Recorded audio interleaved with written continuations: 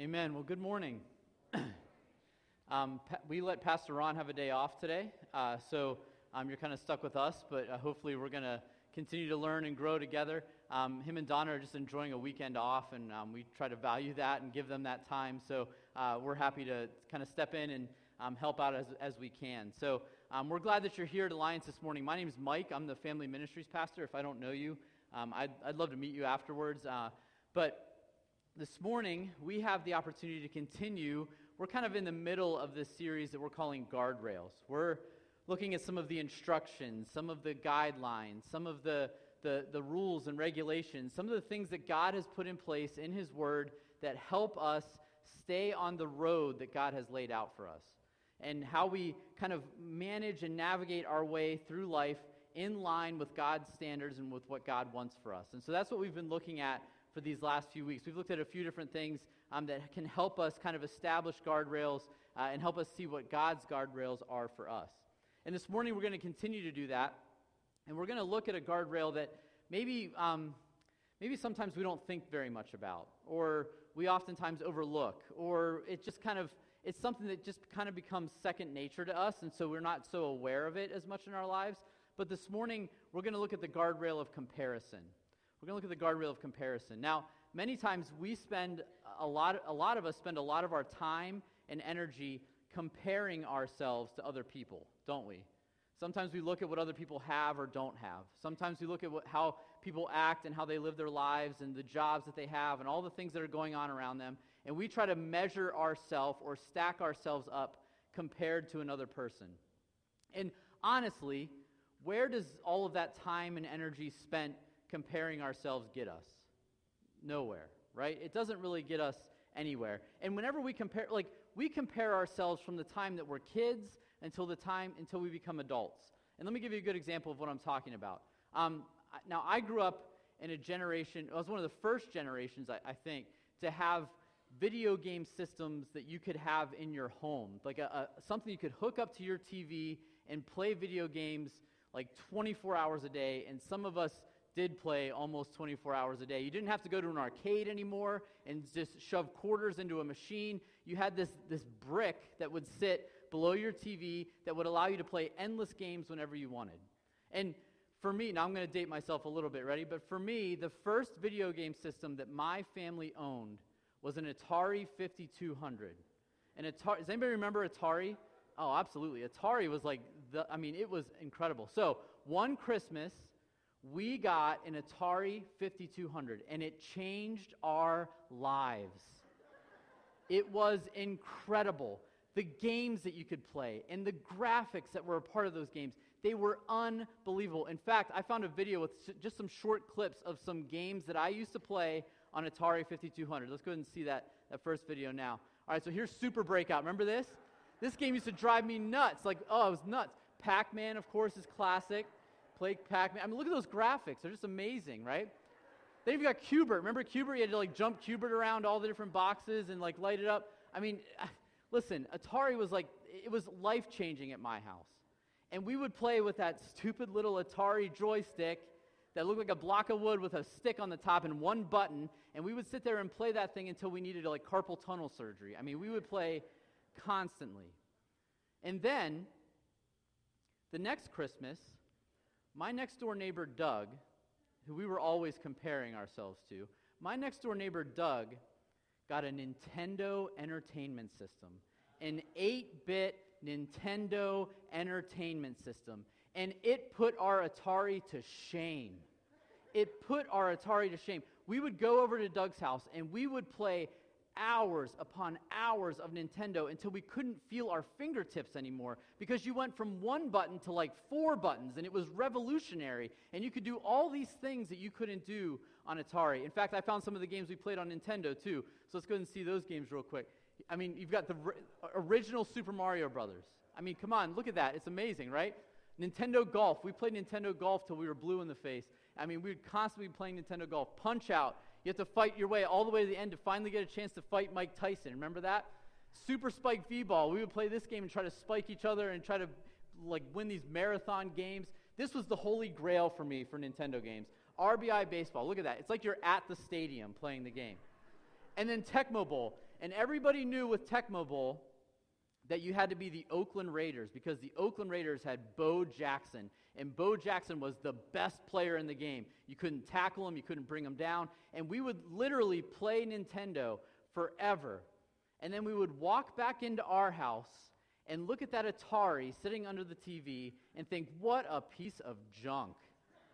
What a piece of junk. I mean, our lives were forever changed whenever we saw the Nintendo. And so what do? We went to Grandma's house.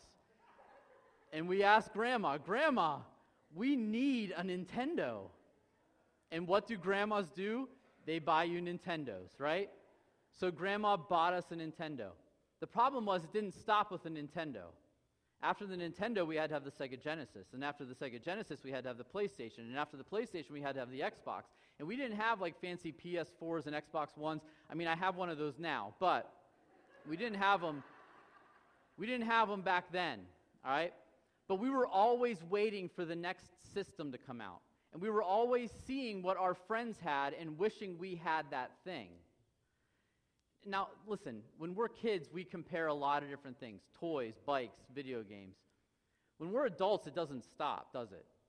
We may not compare video games. Well, some of us might compare video games still. But we may not compare video games, but what do? We compare houses and cars and trucks and jobs and bank accounts and kids and all that fun stuff that we spend our time and energy comparing against. And where does that comparison get us? Where does that comparison get us? Nowhere. We've all said things like, I'm not as smart as Mike.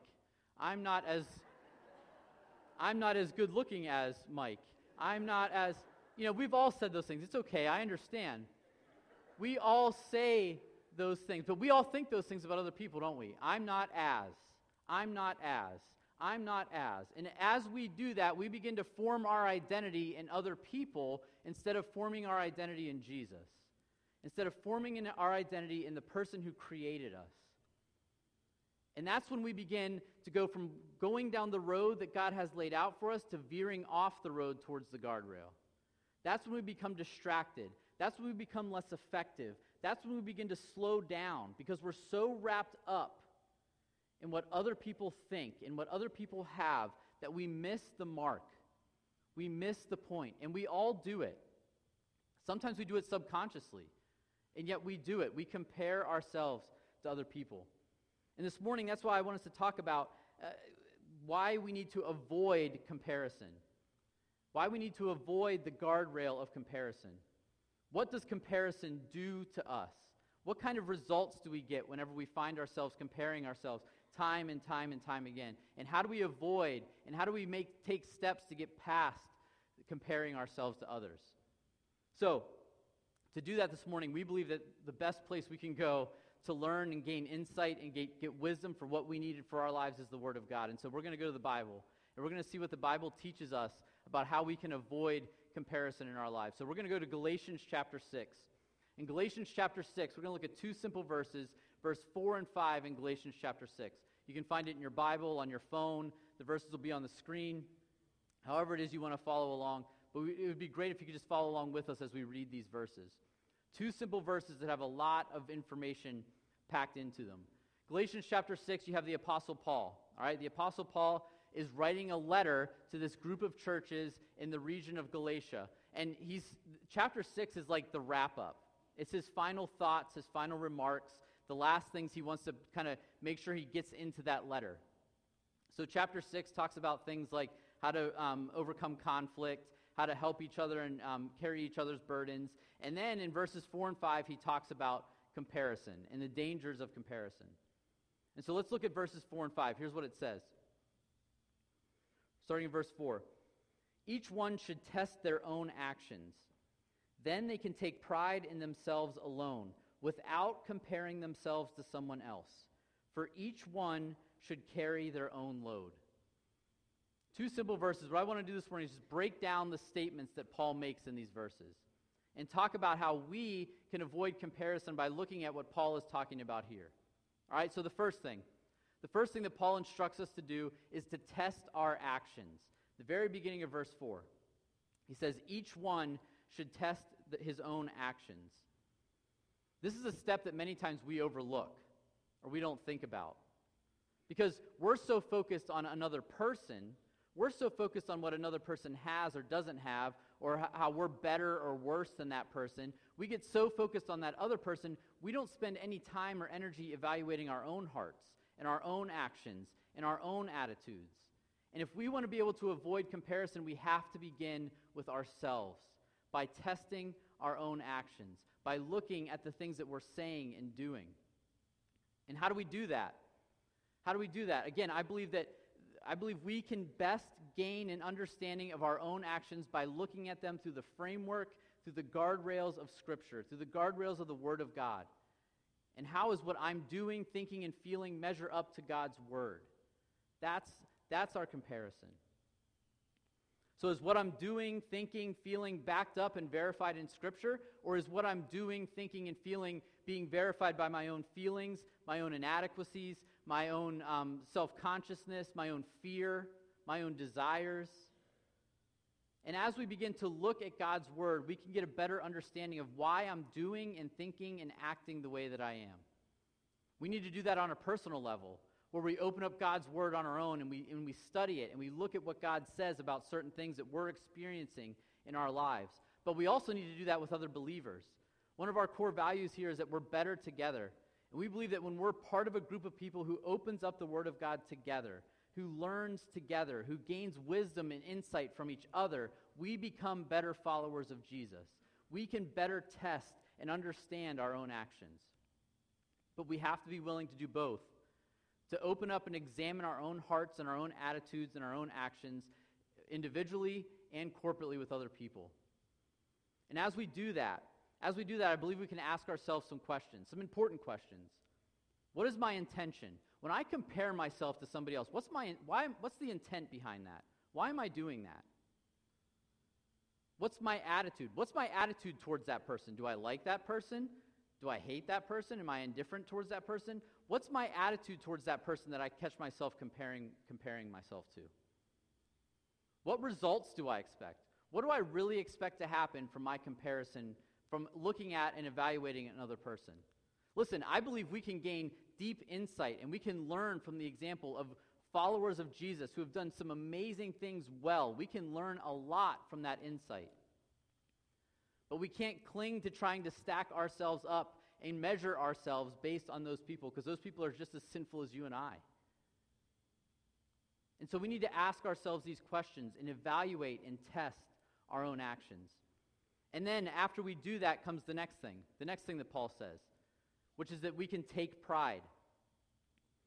Paul goes on, he says, then he can take pride in himself. So after we've tested our own actions, then, that word then is there for a reason. After we have tested our own actions, after we have figured out that we are in line with what God wants for us, and we are living the life that God is asking us to live, then we can take pride. And when we talk about pride here, I want us to understand, I believe we're talking about a healthy pride. And a healthy pride comes with a really strong sense of humility. Healthy pride comes with a really strong sense of humility. Healthy pride to me is understanding and looking at and taking pride not so much in what I'm doing, but what God is doing in me and through me. That's what I can take pride in. Not so much my own accomplishments, but what I see God doing in me and through me. That's when I can take pride. That's when you can take pride. And we have to be careful here because this is a fine line. This is a tightrope that we walk. Because it's easy for us to not just be proud, but to become prideful. And when we talk about this idea of taking pride, we need to understand that we're talking about being proud and not prideful. There's a difference. We can be proud in what God is doing in us and through us, but sometimes we cling to that pride so hard. We hold on to it so hard. It's a medal of honor for us that it becomes not just about being proud, it becomes about being prideful. And prideful leads to arrogance, and prideful leads to a lot of things that we want to avoid that are going to veer us off the road, that are going to keep us off task, and are going to slow us down. And so we need to be proud and not prideful. That's a hard thing to do, right? That's a difficult thing to do for a lot of us. Think of it this way. A lot of you in this room, you're a fan of your favorite sports team, right? And what's cool about living in Florida is that you have people from all over the country. So we have people who, as I look around the room, I can see it. We have people who are fans, really big fans of certain teams, whether it's a college team, a pro team, whatever it might be. You're a fan of a team. And when your team wins a big game, when your team wins a conference championship, when your team wins a championship of some kind, you're proud about that, aren't you? You're proud about the accomplishments that your team has done, the things that your team has done. You take pride in that. The problem is that there are some fans that go from just being proud to being prideful. They step over that line. It's not just about being proud of what their team has done. It's about shoving it in your face about what your team hasn't done. Right? Now listen, I'm not going to throw any particular fan base under the bus this morning. But there are some certain teams and fans of certain teams that carry this kind of reputation, don't they? If you're a fan of sports, you know this to be true. Some of you are already laughing because I'm about to name your team. Are you ready? I'm not going to name particular teams, but let's say this. Let's say that some people who are fans from, we'll call it the Big Apple, all right? Some of those fans can be a tad bit prideful. Some fans who cheer for teams from, we'll call it Beantown. Some of them can step over the line of being proud to being prideful. It's a gray area sometimes. It's a fuzzy line for some of us. And yet it's a line we have to recognize, that this is not about being prideful. This is not about what I have done, what you have done. It's about what God is doing in us and through us. And whenever we see that going on, we can celebrate that. We can take pride in that. But it's about being proud and not prideful. Paul goes on, and I think this is important. This is where we want to spend a little bit more time talking this morning, is that we need to be able to recognize comparison. We need to be able to recognize comparison. So Paul says we need to test our own actions. When you've tested your own actions, then you can take pride. But you take pride without, there's another important word, without comparing yourself to others. You take pride without comparing yourself to others. Listen, we can test our own actions, and we can take pride in the things that God is doing in our lives and through our lives, but that doesn't mean that comparison isn't going to creep back into our lives from time to time, does it? When a new coworker shows up at work, and they've taken a job that you wanted, all of a sudden you catch yourself comparing to that person. When a new neighbor moves into your neighborhood, and you really like his truck, all of a sudden we catch ourselves comparing, right? It's easy to fall back into comparison. Even if we're doing things right, it's easy to fall back into comparison. So we need to recognize when it's happening. We need to recognize when it's happening so that we can take steps to overcome it. And sometimes when we compare, there are certain things that happen. There are certain reactions that we have that are counterproductive.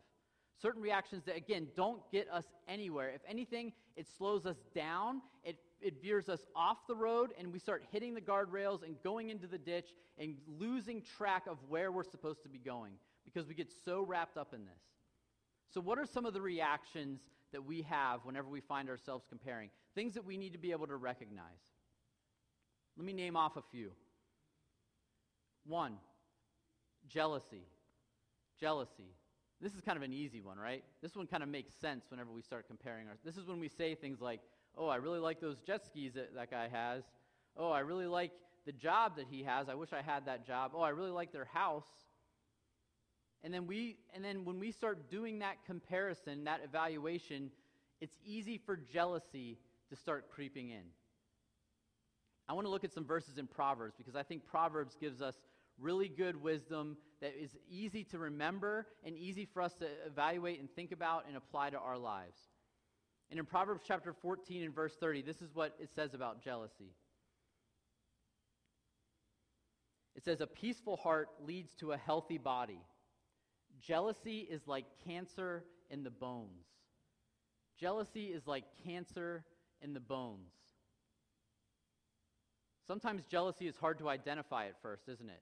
It's like cancer in the bones. Sometimes when a person has cancer in their bones, my grandfather had bone cancer, and he went misdiagnosed, undiagnosed for a long time because it's hidden. It's under the surface.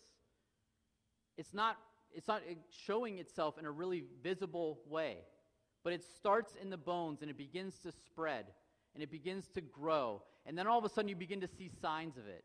Then all of a sudden it begins to kind of reveal itself more and more and more. And jealousy is like that cancer in the bones. It might start small, it might start insignificant, but yet it grows and it grows and it grows. What does the first part of this verse say? How do we repel jealousy? It says that a peaceful heart will lead to a healthy body. A peaceful heart will lead to a healthy body. Having peace, no matter what we have or what we don't have or what our friends have or what they don't have, understanding that having peace in those situations can repel jealousy, can remove it, can give us a way to overcome jealousy in our lives. We believe that the best possible way that you and I can find peace is in the person of Jesus Christ. That no matter what we have or don't have, no matter what the world around us has or doesn't have, no matter what our friends have or don't have, we can find a peace that surpasses anything that we could possibly be looking at in the person of Jesus Christ.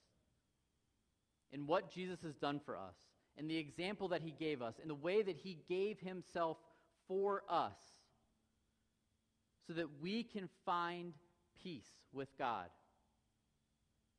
And when we find that peace, when we put our faith and trust in him, then hopefully we begin to realize and understand that Jesus is enough. Jesus is enough. I don't have to be jealous. Jesus is enough. And so how do we repel jealousy? We repel jealousy with peace. Another thing that sometimes becomes a reaction of our comparison is contempt. Contempt. When we have contempt against somebody, we start saying things like, well, that person is a mess. That person is a whole lot worse than I am. That person's life is falling apart. And we make ourselves feel better by comparing ourselves to somebody whose life is falling apart. And in that process, we despise that person. We belittle them. We put them down.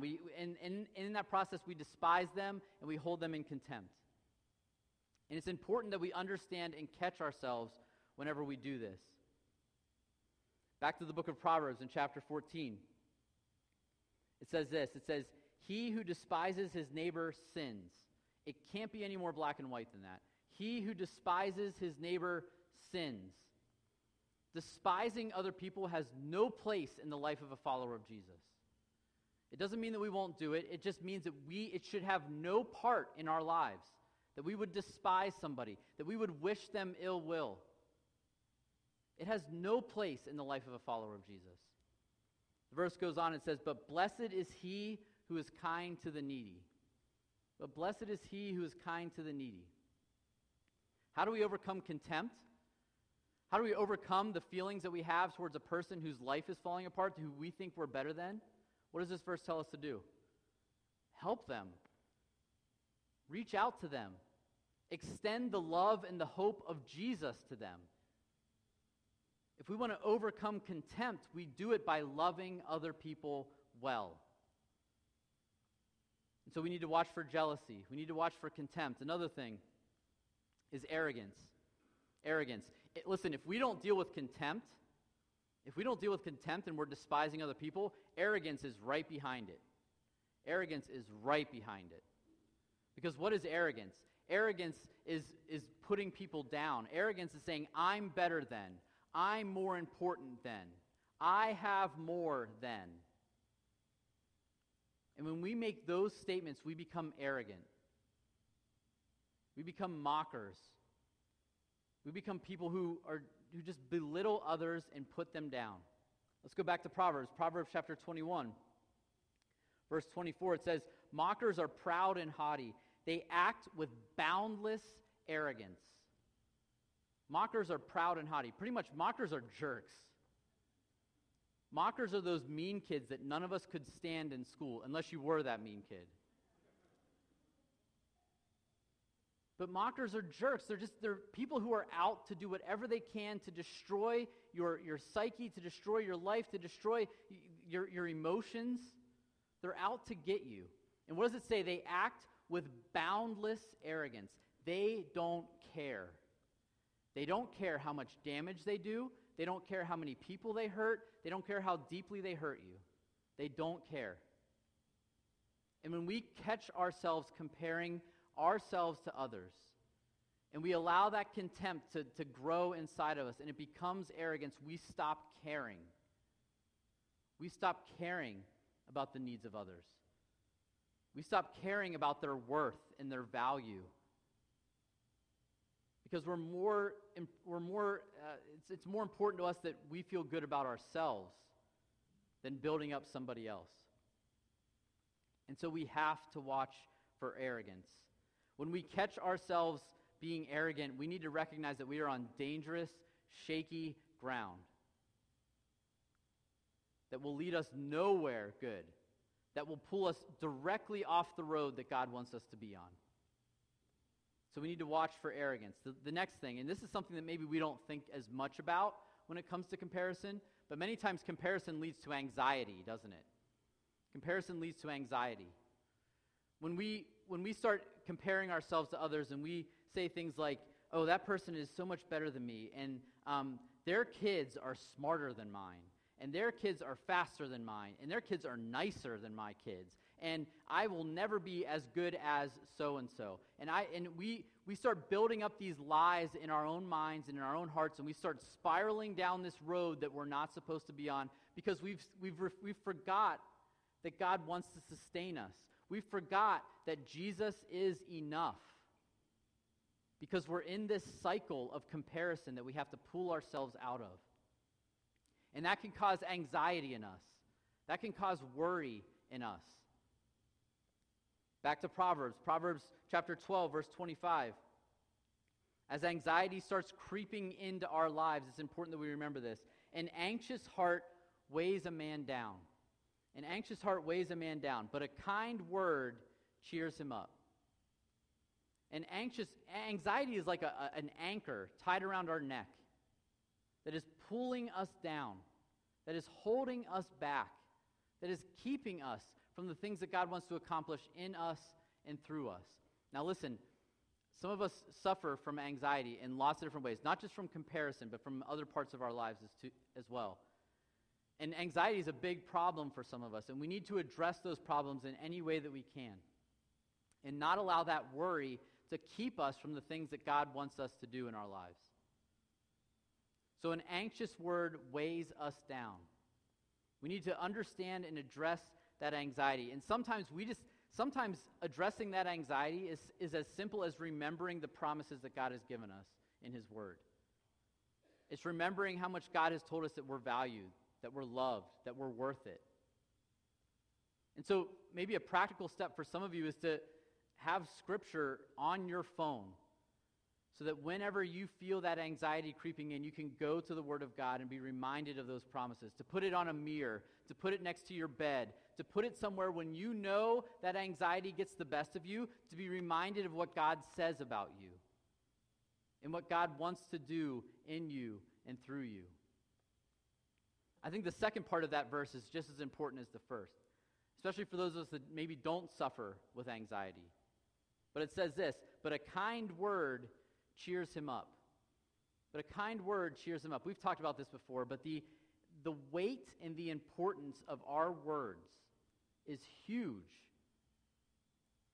When we have the opportunity to see somebody who is struggling with anxiety, who is struggling with worry, to remind them that they are loved, to remind them that they have value, to remind them that they are worth something. A simple reminder can go a long way for people who are suffering with anxiety. I'm not saying it'll fix everything, but it is our job to do whatever we can to speak those types of things into the lives of other people. That's what followers of Jesus do. We build each other up. We encourage each other in any way that we can. So as these things creep in, as we recognize things like jealousy and contempt and arrogance and anxiety. And may we remember that if we trust him, that Jesus will always be enough. That Jesus will always help us overcome those things. It doesn't mean that it won't be a continual struggle for some of us throughout the course of our lives, but we can have victory over some of those things if we are willing to put our trust in Jesus and understand that he is enough. He is greater. He is bigger than those things that we struggle with. So, let's go on to the last thing that Paul talks about, going back to Galatians chapter 6. The last thing that Paul talks about is Paul wants us to carry our own load, to carry your own load. He says at the end of verse 5, for each one should carry his own load. So Paul's last reminder for us is that he wants us to make sure we're doing the things that we are supposed to be doing and not wasting our time and energy measuring ourselves compared to somebody else, stacking ourselves up against somebody else. When Paul says carry your own load, the language that's kind of being used here, I want you to picture like a backpack, all right? Like you're wearing a backpack. The load that we're supposed to carry is not supposed to be a crushing burden that keeps us down. It's the responsibilities, it's the gifts, it's the opportunities that God gives us. And it's not supposed to crush us. It's supposed to help us as we move our way through life. But sometimes we get stuck comparing ourselves to others. And when we do that, we start adding weight to our backpack. We start adding more and more and more weight. And as we add that weight, we slow down. We become less effective. We become more distracted from the things that really matter, from the things that should be really, really important to us. Think about it this way. When you drive, all right, when you drive down a road, do you stare at the road or do you stare at the guardrail? Please say the road. We stare at the road, right? Because what happens if we become fixated on the guardrail? We start going that way, don't we? We start veering that way. We start moving that way because that's where our focus is. That's where our attention is. That's where all of our energy goes. Instead of focusing on the things that really, really matter. In another one of the Apostle Paul's letters, in 2 Corinthians chapter 10, Paul is talking about this group of false teachers, this group of people who have veered way off the road, who have gone way off target. And he's talking about some of the symptoms, some of the things that have caused that to happen. And I think that's important for us to recognize too. So 2 Corinthians chapter 10, it's like the second part of verse 12. It says this, as he talks about these false teachers, he says, but they are only comparing themselves with each other, using themselves as the standard of measurement. They're only comparing themselves with each other, using themselves as the standard of measurement. You see the problem there? Using themselves as the standard of measurement. Can you see how they veered off course? Can you see how they missed the mark? Their focus changed from the road to the ditch on the side of the road. Their focus changed from the middle of the road to the cliff that's over there, because they were using themselves as the standard of measurement. And when we do that, when we use each other as the standard of measurement, we're never going to be where we want to be. Because no matter how good somebody else might be, and believe me, I believe we can learn from the example of other believers. But if we are constantly comparing and matching ourselves up to them, those people are going to fail us. They're going to let us down. Something's going to happen. And then all of a sudden, we've veered way off the road. And we've lost sight of what really matters. So what should be our standard of measurement? What should be our standard of measurement? I believe, again, we go to the Word of God, right? The Word of God gives us a standard of measurement. The Word of God also gives us the life and the example of Jesus Christ. And that is our standard of measurement. Looking at the life of Jesus, looking how he lived, looking at what he did, looking at the way he treated other people, that is our standard of measurement. And so if that's our standard of measurement, we can ask ourselves some questions that help us as we evaluate and test and move our way through overcoming comparison or avoiding comparison. We can ask ourselves questions like, how does my life compare to the life of Jesus? Now, let's just put this on the table right away, all right? You will never be Jesus. You will never arrive at this. But how does my life compare to the life of Jesus? What's something about me that if I changed, that if I did differently, that if I paid attention to, is going to help me become more and more like Jesus and live my life more and more like Jesus did, with the understanding that we will never arrive there, but that we are striving towards a great goal to become as much like Jesus as we possibly can. And then the second question is, how does my life measure up to the life that God wants? How does my life measure up to the life that God wants? So, as I look at my current situation, as I look at the things that I'm focused on, that I spend all my time and energy on, how do those things measure up to what God might be asking me to do? What adjustments do I need to make? What changes can I make to make sure that my life is lining up more and more with God's? And again, this won't happen overnight. This takes change over time. It takes work, and it takes effort, and it takes us being open and honest and transparent with other people who can help us along the way. But as we ask ourselves these questions, we begin to become more aligned with what God has for us. We become more aligned with the road that God has laid out for us. But we have to be willing to ask ourselves deep, meaningful questions like that. These are the standards that will help us move forward and not slow us down and not distract us and not veer us off the road that we're supposed to be on. And again, if you catch anything from what we've talked about today, here's what I want you to remember, is that our identity is not found in comparing ourselves to other people. It will never lead us where we want to go. Our identity is found in the person of Jesus, in what Jesus has done for us. And if we believe that, if we trust that, that is something that we can celebrate. That is something that we can take pride in. That is something that we can strive for. That is going to help make us a more effective person. It's going to help us make us a more effective church, and it's going to help us make a better impact in the world around us.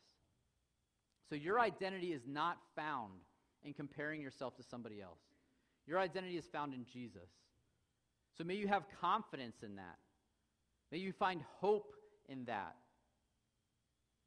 That we don't have to compare ourselves to other people. And if we're willing to do that, that's going to put us right smack in the middle of where God wants us to be.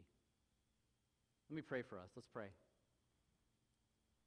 God, I thank you for your word. And I thank you that every time we open it, we can learn something new.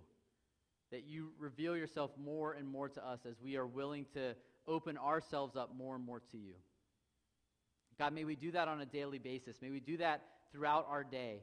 When we catch ourselves comparing ourselves to somebody else, may we recognize that our identity is not found in that it is found in you. And may that change the way we live our lives, starting right now. God, thank you for your word. Thank you for other believers that are here with us that can help us along the way. Thank you that we don't have to try to figure this out on our own, but we can have confidence in you and that we can learn from each other so that we can become more and more in line with where you want us to go and how you want us to get there. God, thank you for the gift of your Son that makes all of this possible if we put our trust in you. Thank you that we have that opportunity because you care about us. May we live our lives in reflection of that this week. And it's in your name we pray. Amen.